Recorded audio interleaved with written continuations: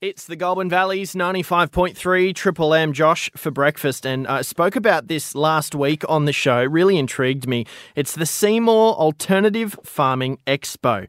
And this seems like a really great day out for the family, for the kids, or if you're maybe thinking about getting into farming or are already into farming, I think this would be a great day out to expand your knowledge just a little bit. With me now, event manager Jamie Gilbert. Good morning.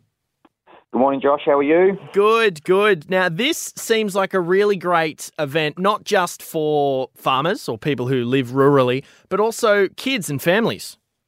Yeah, look, it's the event's been running for 32 years, and it's evolved over that journey. And I think traditionally the event was really highly farming focused, but it's evolved a lot over the journey to become both something where farmers and people looking, as you said, looking to get into farming can get a lot out of that with the demonstrations and the education sessions and the exhibits that are there. But it's also just a great day out for people from the Goulburn Valley who just want to grab the wife or the husband and the kids and get down to Seymour and experience a really great event, with more than sort of 400 exhibitors and a heap of free activities on site.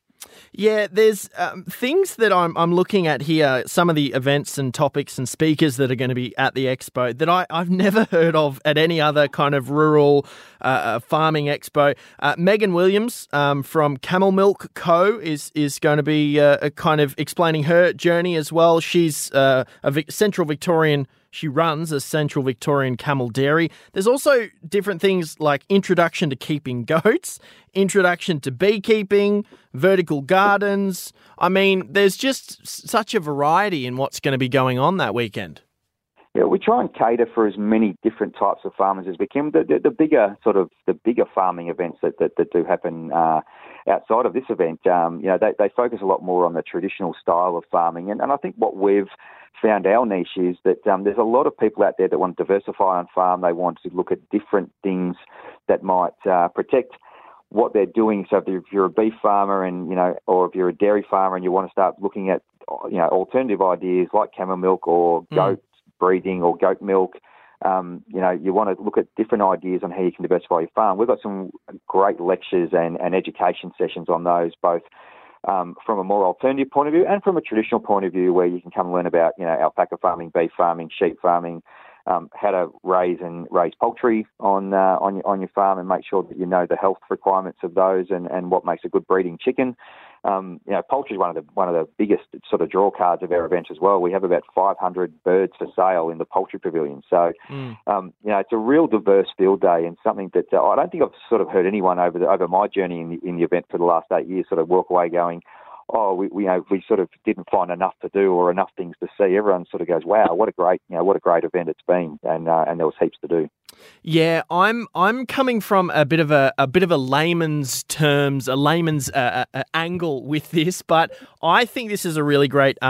Speaking of diversification, I think this is really great because I don't know how often you stream on Amazon Prime or something like that, but there is a show on Amazon Prime. It's called Clarkson's Farm. Have you heard of the show? No, I haven't, but it sounds like I need to watch it. It's Jeremy Clarkson, former host of Top Gear. He has a farm and he struggles. Now there may be farming differences in the UK to Australia, but he is all about diversification. He has goats and he's breeding cows and he's doing obviously agricultural farming. But diversification, I think, is it's a key point at the moment in the farming industry because, with inflation and all these things happening, farmers, I reckon, are getting the brunt of it. They're getting hit with it. So they've got to find some other income streams, correct?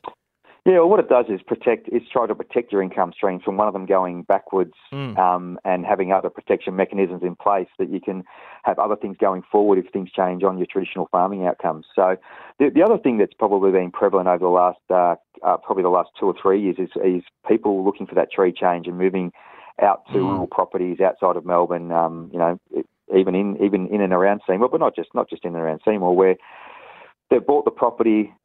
They might have bought a tractor, or they're looking for a tractor and implement. They don't really know exactly what they're doing, but they can come to our event and be talked to by, to listen to some of the best speakers in agriculture or diversification farming ideas, at the Seymour Expo and walk away going, wow, that's great. And then there's all these exhibitors that they can also go and then talk. They can talk to the fencing guy and the machinery guy and the guy who's does water boring and they need not an ATV, but a side-by-side vehicle on their farm to get around. They, whatever they need, they might need some irrigation supplies, or they might just want to get some hats, some Akubras or, a new jacket for when it rains. So all those things they can do at the expo. And then if they bring their kids, the kids can go and see Farmer Darryl, one of the best animal nurseries, I think, in Australia, but at least certainly in Victoria, does a sensational job. We've got kids rides, we've got whip cracking demonstrations, come and try sessions on whip cracking.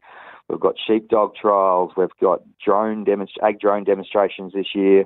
We've got a new horse event called Horse Sorting, which is in our equine sort of pavilion, and that's going to be really exciting for people to watch for the first time at Seymour Expo this year as well. So it doesn't really matter where you come from, whether you're a city person who's come out to the property or you're an existing person or you just want the good day out. I think there's lots of cool things that we've sort of set up this year where people can really get a good preview and understanding of what's happening from an agricultural point of view.